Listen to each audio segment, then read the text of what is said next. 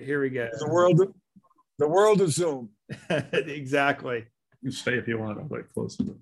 All right. Let me pull up my notes here. All right. Hadley, looks like we're recording, and I'll get started.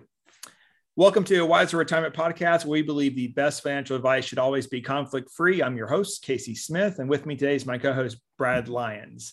We're also excited to have a very special guest today, James Hughes Jr., author of Family Wealth, Keeping It in the Family.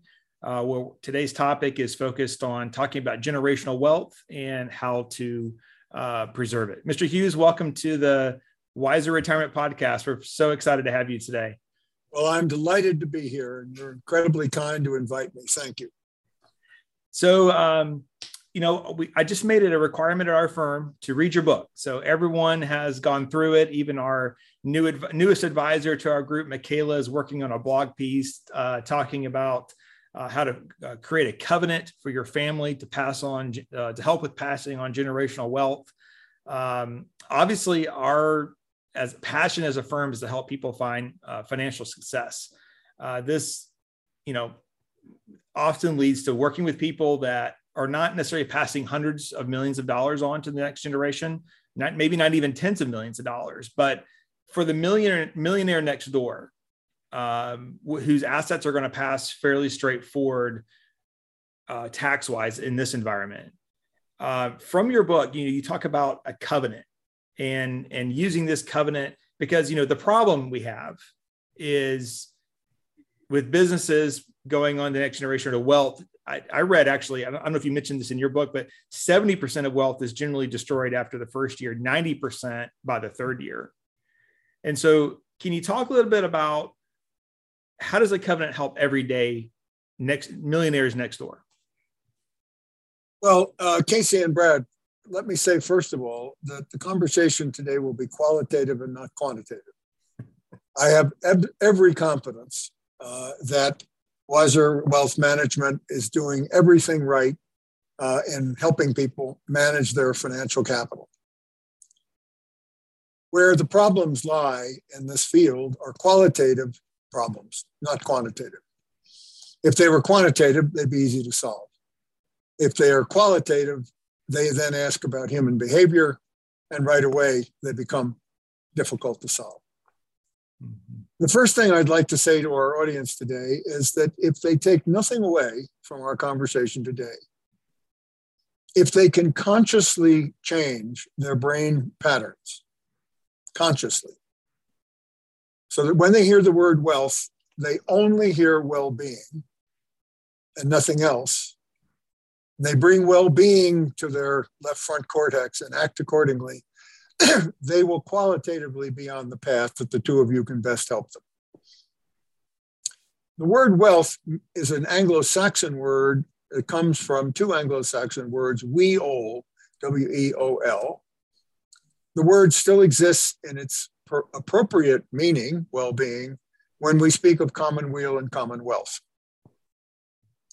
So let me say first, that's the most important thing I can share with our listeners today. If they see their wealth as well-being of themselves and their families, they will be on the journey of planning that leads to the flourishing that they're seeking. The second thing I would say to them in thinking about this is that capital, as it is understood in a family, is, regardless of its financial capital means, the core question is, what is the condition of its spiritual capital and its purpose? I would suggest raising all the individual boats as a good purpose to start with. Mm-hmm. What's its social capital? Can it make good decisions together? That's really important and really difficult. And by the way, one of the reasons that the numbers and the families fall apart very quickly is because they can't make good joint decisions. That's a lot harder than it sounds. Absolutely. Well, in your book, you talk about, we think so much we think compartmentalized, like, okay, I have one sister, so I'm taking care of me and my family. My sister runs a company too. They build beautiful homes in Hilton Head, South Carolina, and, Yep. and they're doing very well. But we didn't do well together. Does that make sense? We don't make joint decisions together. Yes. So Right. how do you mold that to be thinking about that next generation? Like what's different about it? Well, I think that the question I would ask you, and I'm not being intrusive here, Sure. is how are you doing as an uncle? And how is she doing as an aunt? And are your parents still alive? Yes. Well, how are they doing as grandparents of the first generation of the first cousins? The mentoring. It's a system. It's a system, isn't it? Yeah, that's what we're talking about. That's the qualitative family journey. The question of sharing of financial capital is really, in my opinion, the least important of all. The question is whether you have a common purpose to raise all the human boats. Do you have an intellectual interest in sharing what you're learning? Right. Can you make decisions about those things? You see? Yeah. So then it comes down to, in your book, you talk about, obviously, I love the charity portion of the grandparents working with the grandkids. I think that's awesome, right. Especially donor advised funds almost makes it turnkey. But right, they do. Thinking about that in terms like, okay, so I have 3 children, she has 4, and let's say that Brad and I were talking about this offline earlier, but let's say that 6 are successful or successful enough, right? They're on their own, they're building long-term wealth. But then there's the one that has an issue. And then, so really, if you think about the family unit, it's the family's unit to help support and get that person in need, as opposed to just being that one family unit, meaning it's aunts and uncles and grandparents, everyone saying, okay, we got to raise this boat. This boat's not floating with the other boats. Yes, that's exactly right. Because if that boat starts to sink, the capital that it represents, the spiritual, social, intellectual, and human capital it represents, is going to be almost impossible to replace. But think of the cost, I'm being very financial for a moment, in that person's diminishment. Yeah. What does it cost? Oh my God, it's infinitely expensive. Sure. Alcohol. Yes. Whereas if that human being is a goal to have that boat rise, and the interesting thing about that is that person's vocation, and I'm not going to jump away, let's stay right where we are.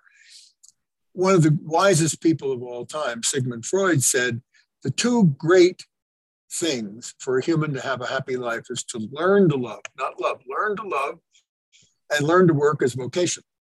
Mm-hmm. Not labore, not labor, but vocation, calling. Right. So let's just say for that moment that person's lifetime in this lifetime has nothing to do with financial capital at all. Oh, yeah, absolutely. But has everything to do with a vocation that might not be what the family would have much chosen, much less sought to discover. And I would think that things like that would be brought out in this idea of a family covenant. Now, we're not attorneys. You spent your career, your vocation in the law. Yes. And as you've worked with families, you have, processes and even documents as resources that are brought to bear to transfer an estate from one generation to another. And we'll put with the quantitative aspect. But in the qualitative aspect of what you did and continue to do working with families is really in this idea of creating a covenant amongst themselves that recognizes the dynamic of the family itself. Are there ways that you would recommend that families approach this? Are there resources available to families or to attorneys and law firms? Are you seeing a movement in this direction? We're not just supplying the will and the trusts and everything else, but a template, if you will, for creating a covenant amongst family members. Brad, this is a wonderful question we're going to wander into. I love stories. I can tell the 2 of you do too. One of the Genesis stories of America is where I teach people to think about this, or I ask them to come with me. What's the Genesis story I'm thinking? Well, imagine a group of religious fundamentalists who had been shunned by the country they were living in, England, and had to go to Holland because they were going to be persecuted. So they went to Holland. And they were there for a while, but even there, which was the most liberal country in the world, they were still uncomfortable. So they got on a ship, men, women, and children, not just men, women, children, got on a ship, and they headed for Virginia, but they didn't end up in Virginia. And it was very late in the season, and the hurricane season was coming. And they ended up off the coast of what became Massachusetts. Nobody to that point had ever heard about Massachusetts. Virginia, yes, that was about 10 years before. Nobody knew about Massachusetts. The Indians were living there. Native Americans was their home. And most of them had died, unfortunately, because of diseases. So they stopped the ship because they couldn't go any further. They didn't know where they were. But they couldn't go any further because it was going to be winter and it was too dangerous. So what happened? Well, a couple of men got off the ship in a little rowboat with a sail and went on the land. And they got on the land and they walked around. They looked around. There was fresh water. There seemed to be certainly mild area. They thought they could live there. Okay. So they came back to the ship. Now let's remember, these people had been on the ship a couple of months. Tiny ship. Horrible conditions. So would you imagine that the first thing they would have done is to get off the ship as fast as they could, go to the land? They didn't. They were way too smart. They sat down together and said, none of us knows what it's going to be like on that land. Not one of us. So what should we do? So they had a conversation as a family. And they said, we need to have a covenant or a compact. They called it a compact, covenant's fine, about how it will be when we get there.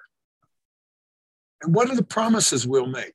So the covenant of the Mayflower Compact, our Genesis story, one of them, is we agree to help each other no matter what. Then they got off the ship. They knew they had a common journey and every one of them was dependent indirectly or not, but they didn't just say that. They wrote it down and they signed it. Now, I want the ladies to understand the ladies didn't sign it. I apologize for that, but that was the time. But the ladies were present in all the conversations. That's a covenant of a family. Because you can't know what it's going to be like when you start the journey together. You can't know. It's not given to you to know. All you can know is that you will give up freedom to gain freedom by saying, I will help you. I promise you. I hope you'll help me. Great families, my new friends, begin their journeys with that awareness. It's so important to us individually that we'll give up freedom to gain freedom.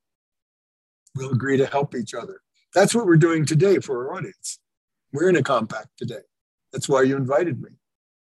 Well, this has nothing to do with the size of one's financial capital. It has everything to do with one's aspiration. What is one's priority? If a flourishing family is one's priority, that's one's aspiration, then you have a covenant that says so. And you get on with living inside that promise. That's what we're talking about. By the way, that's qualitative planning as opposed to quantitative planning. Yeah. And that's a process that I think can be difficult to go through. You definitely have to build a team, which we'll talk about that here in a minute. But when you go through that process, maybe it's just the business owner in me, you have to have an agreement. It's got to be notarized and signed. And but you also, in your book, you talk about storytelling too. So what you just told was a story. And so if you're the person who got off that ship and then 20 generations later, you're still telling the story of this covenant of how this came off, right? All the way through, which we actually talked about in our last podcast. And I told all of our listeners, I said that the importance of passing on your family legacy is so important that if anyone wants to come borrow my podcast equipment to record your story, and we can put it into cloud where you own it. We don't have to be in the room. Come on down. Yes. Yes. And that's how human beings do it. We get together and we decide what is our aspiration. Now, something has to inspire us, yes? We have to think it's worthy. Yes. Yeah. Yeah. I think with my own children, I think, okay, how do I allow them to go and experience things? They're still very young. They're 16, 14, and 10. Yep. But how do I let them experience things to the fullest and go and achieve whatever they can go achieve? And unfortunately for me, they chose horses, golf, and baseball is the cheapest so far. But they're on their path and they're excelling very well. And I'm very proud of them. There's sacrifice for that. There's I mean, it's not just resources, but it's time. Time is a resource, but it's, my friend, the key to the perspiration that follows the inspiration and the aspiration. Perspiration is how something happens. The key to it is whether or not the priority of the aspiration leads to doing it or just talking about it. Right. Yeah. That is the core to anything anybody wants to do. And you test. Don't look at what I say, look at what I do. Yeah. And but to go back to the hierarchy of kind of this covenant, how this works, you made very important points in your book that it's not grandpa and grandma standing from the mountaintop with their scepters pounding the ground going, you will do it this way. We're not running. It's not the Queen's family. It's very much where they roll into more of mentors, but it's really more that next generation down. That's more of the managers, and they're working on adding capital. They're working on the day to day, but then the next generation coming up is being mentored in that process by the older generation. So it makes a lot of sense, very biblical actually, if you look at it through that lens of the process. But it also seems to me to be a living document that absolutely and something we used to have in the South all the time is family reunions. I haven't been at a family reunion in I don't know how long. But it's sort of like that, right? I mean, you're coming together over, at least major holidays. You're all together and you're saying, let's review this covenant, or let's tell stories, or what you're making it an important point to say we're a family unit. He's like, I told my kids when they were little, we're Smiths and we work hard. We work hard. That's what we do. We work hard. Well, these are our oral histories in our families. Yes. That, and they're only yours. That's right. They're unique to the family unit. Yeah. And they're only as good as they're told. Yes. The repetition is critical.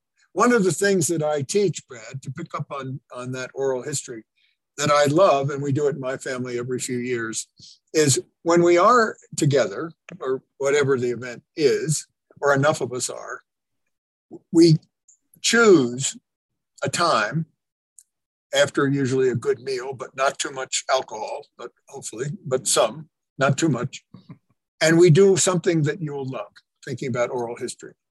We ask the youngest person in the room, tell us about the oldest person that you knew and what he or she told you about someone older.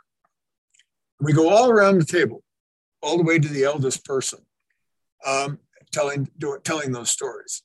Now, two things are incredibly important for family in that exercise. First, you tell the stories. So you're bringing into the room all those people that are being told about. Oh, is that powerful? And the other thing about it that's amazing is for the married-ins, they get to tell about people nobody knows. So instead of it being one stream of stories, you're doing what your family actually is. Blending. You're marrying all the streams into what is actually your river. Yeah. Oh my goodness, is that powerful? And that grows these capitals we're talking. And there's no money.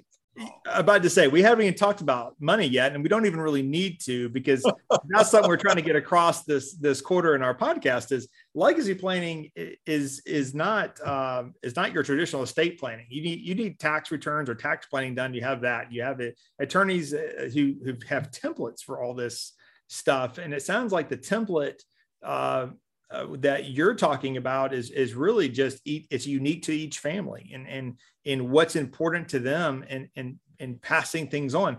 I mean, quite honestly, I have clients who have that are pole climbers that a local utility, and they have passed on tremendous work ethic to the point where the next generation is working hard, has great families, well-adjusted kids, just great people. And then we worked with clients also that passed on tens of millions of dollars, and the family's a wreck. So legacy planning is kind of taking the business side and then this covenant side and moving it together to talk about, okay, this is who we are as a family, and this is the direction we want to go in, and this is our mission, our family mission. Yes, and Casey, let me pick that theme up and take it a little further this way. The two words that emerge in the legacy planning are, in the common parlance, are some kind of estate planning, that term. Yeah. What matters tremendously in the outcome is whether the word before the word estate is quantitative or qualitative.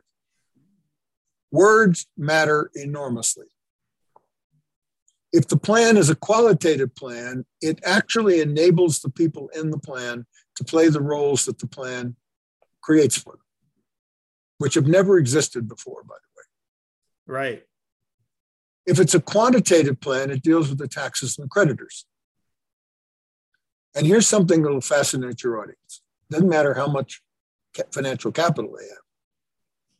No plan comes with it with scripts. The lawyer writes the plan, the banker executes the plan, you guys, and that deals with taxes and creditors. Right. Okay. And a dead person. The problem is the plan requires human beings to actually live in that plan, doesn't it? Yeah, absolutely. And guess what? There are no scripts. Correct. There's a plan that looks like it's an authored, but it wasn't. Because the characters in the play don't know how to play the play. Right. Because there were no scripts. Right. The Achilles heel of almost every plan I've ever seen is if it's a quantitative plan, it has no scripts. If it's a qualitative plan, somebody is thinking about whether the people who are being put into a play, it's a new play, the play never was written before. Can they live in that plan? Can they play the parts that the plan names for them? That's a really seriously thoughtful question. Yeah, absolutely. Yeah.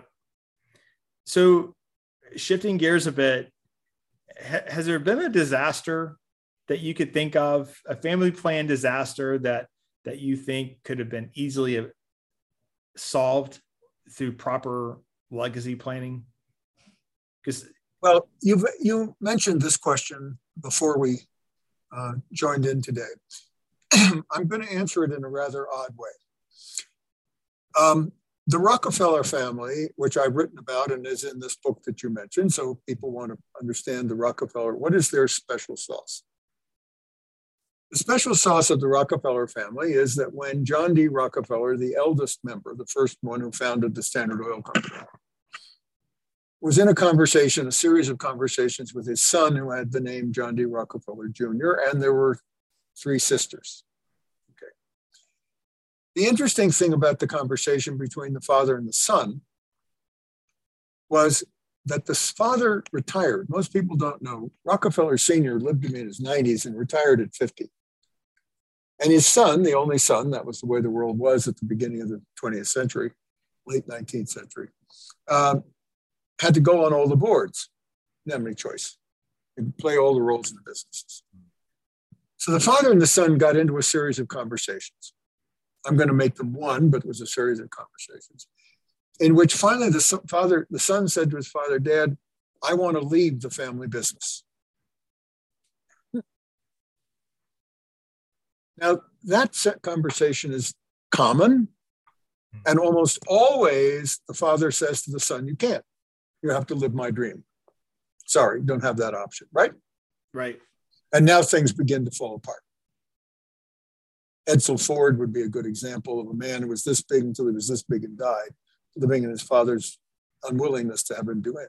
But in fact, the Rockefeller story is different. Old man Rockefeller said to his son, well, what do you want to do? Oh, that's a great question. And the son said, well, Dad, I would like to leave the family business, grow a great family, and do philanthropy. His father said, well, then you must do that, because that's what I did. Why wouldn't you do that? You feel the liberation in that story? Oh, my goodness. Yeah. And then the father said something extraordinary. He said, but I'm not doing my philanthropy very well. Would you help me? Oh, can you feel that energy? Yeah. Now that to be a Rockefeller today, 4th, 6th, 7th, and 8th generation, not too bad. Nobody knows about Standard Oil anymore, but they all know about the Rockefeller philanthropies. So when they go to Yellowstone Park, they drive to the Rockefellers who saved Jenny Lake, or they go to New York City and they drive up and they see the Palisades, or whatever it may be. They go all over America and they just run right into that story between the father and the son. So that's a powerfully positive story that would almost certainly have foundered in the 2nd generation. If all the father said is you don't have that choice, you got to stay in the business. Right. Isn't that remarkable? That is, yeah. But this is the reason the stories of success are so infrequent, sadly. And the stories of failure and entropy and the family falling apart are legion, is because the older generation fails to become elders and just becomes olders. And the family founders on the fact that the only dream that matters is the dream of that old person. What Rockefeller was saying to his son is, we need new dreams. And I'll help you with yours. Which goes back to the next generation has to act like the first generation. You bet, which is all about dreams. You see, one of the funny things about this field is that by the time people begin to ask families good questions, very often the founder's dream, that's all it was, has turned into financial capital, and it looks like it's all about the financial capital. But it isn't. It's just a consequence of a dream. If you go back to the beginning, you find a man or a woman, maybe with an interest in each other and also with a dream. Mm-hmm. And everybody forgets that all that family is the outcome of a dream that manifests. Well, when you lose sight of that, then when the rising generations come along, everybody's looking at the money, not at whether they have dreams.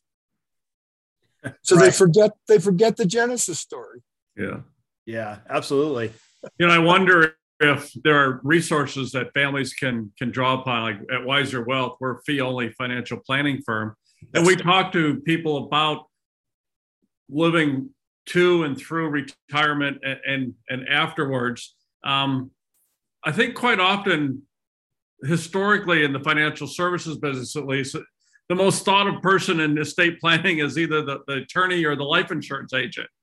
And life insurance agents often, have this conversation, but I think often they're more of a talking about a cash infusion at a point in time, rather than what happens afterwards. Now, that's all good and fine and important, especially with younger families and a tragedy strikes. But when we're talking about legacy planning, where the older generation is around for a significant number of years, how do you bring in a team and structure a team if you think it's necessary, if you don't have that capability within yourself, to create a structure or legacy? What sort of team members do you think should be there and that can help, a family who's about to transition or is planning on a transition? Well, it's a bit trite to say that lawyers and accountants and men like the two of you make up that team. It's not trite, actually. It's because there are different skills that come to bear. Right.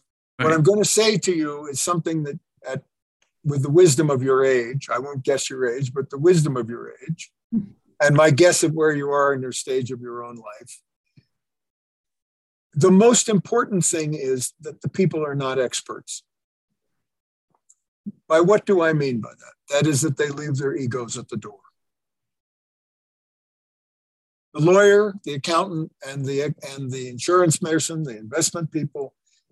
In a world today that is based on one's profession in a certain sense, and one making more and more income in profession by expertise, the problem of expertise is it clouds an ego arises, doesn't it? Yes. We become caught on our own expertises and our own egos. Because every family is unique. Tolstoy said that. He said something interesting. He said, all families that do well, you can't find. All that fail, do it uniquely. He's absolutely right. So if one starts from the premise, well, I want to try to help this family flourish and not fail, not be uniquely, then my ego's got to be left at the door. So I'm looking for a lawyer whose interest is not in the document and the taxes, but whether the plan will have scripts for the people to live their parts. If I'm looking for an accountant to come and do values and various kinds of things, can he look at it as a living organism rather than some dead balance sheet? Oh, that's a lot more complicated. Can I find men like the two of you that are already reading? When you're already reading, my new friend, Brad, your ego's been left at the door. You're interested, you're curious, you're not stuck on your ego and your expertise. I'm not talking around this. I'm talking about it very seriously. Absolutely. The team that forms have to be people who can leave their egos at the door and say, well, what is the actual problem of these clients? Not the 10 other clients I had. That helps me form ideas. But what's their problem? Who are they as a community? Are they a family anymore or not? Are they just a bunch of legatees? Who are they? What are they aspiring to? Can I figure out what their aspiration is, not mine, to get the taxes and creditors right? It's where you start. So one is looking for teammates, to you, the two of you and your clients, who are curious about the condition of the particular people they're planning for, not seeing them as simply an income stream. Not seeing them as I can run my word processor and get this one done in 2 weeks, which doesn't mean the documents aren't fine, but they can't meet the uniqueness of that capacity of that family to live in that plant. They can't. So really what I'm saying to you is the two of you as wise men, or we wouldn't be in this conversation. That's the wonder of curiosity. You were curious about me. I'm curious about you. We're still not overwhelmed by our egos. Our curiosity is still running our lives. Well, that means that when the family comes and the time for the plan, we'll be curious about them. Does that make sense? Yes, it does. It does. Let me say one more thing. And sorry, let me cut. A positive psychologist, not a negative psychologist. Now, what am I saying? I'm going to add this because I really want people to hear this. Psychologists who are interested in systems working successfully, systems, not individuals, are also wonderful members of a team. Because a family has to be 2 or more people. And by the way, there's never been one name, family with one name. So if you're doing a plan, you're working with a particular family, get 2 names up on top. Right. You can have a single person household. You can't have a single person family. Got to be 2. Well, you say, but that's so simple. I can't tell you how often you get the people in the plan get wrong-footed. Right. One name, one voice, plan's dead on arrival. Make sense? Yeah, absolutely. So a psychologist or a business person who has systems in mind, because 2 or more people is a system, they can help a lot. That's something that we've really focused on over a decade now. Has been, asset management is fairly straightforward. Robots do it now, right? Really, what it comes down to is the financial planning process. And typically, when we start off with a new relationship, we start off with this series of questions. What are your aspirations? What are your goals? What are things you're trying to achieve? And then you get the typical, household answers, and you have to keep drilling down. And that's part of the process. And even then, sometimes 3 years into a relationship, you truly get the real goals to come out. Yes, that is correct. That is correct. It's not a one and done thing. It's every year at least you got to have those goals discussions again. And your book has, I think, added value to that process for us. And thank you for writing it and going into this conversation. I did have one last question. I noticed in your bio that you created a foundation. I believe it was maybe even last year. Can you tell us a little bit about the foundation and what kind of work you're doing? Yes. Well, I didn't create it. I found myself in a room in North Carolina at a place called High Hampton that you may know. I do. I have a home just down from there. Beautiful area. Okay. So I'm sitting there looking forward to having my cocktail and my dinner when a very thoughtful guy says, look at this screen. And I was paying attention to look at the screen. I discovered that 7 or 8 people that I care tremendously about, completely and totally unknown to me, had created a foundation in my name. So the first thing I was about to say immediately as a good WASP was get my name off it as fast as possible. And the guy who was the master of ceremonies said, the one thing you can't say is you're taking your name off of it. So he knows me pretty damn well. Excuse me, I'm talking Southern audience. I shouldn't be. And then I said to him, well, I'm not. And he said, and the other thing you can't say is you're not worthy of it.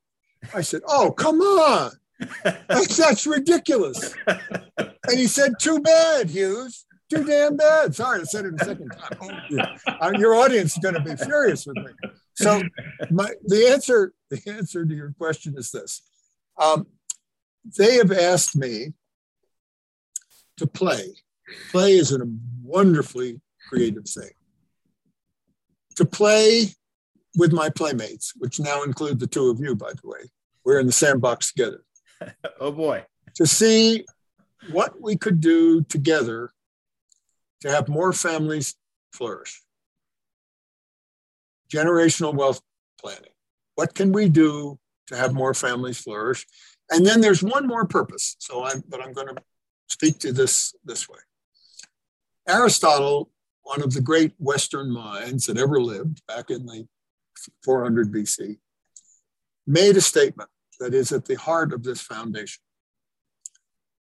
A flourishing society is composed of flourishing families as its building blocks.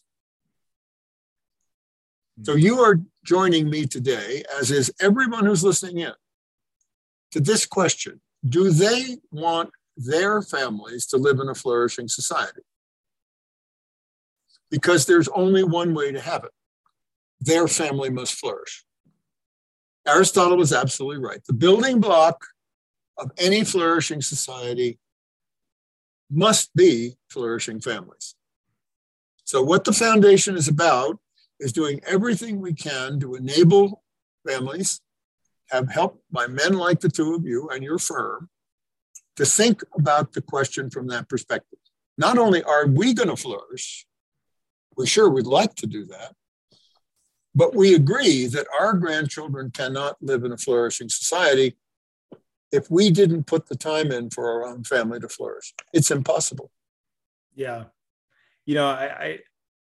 What I think about that, and I look across the landscape, even in our own firm where we have a lot of flourishing families, but divorce rate is so high.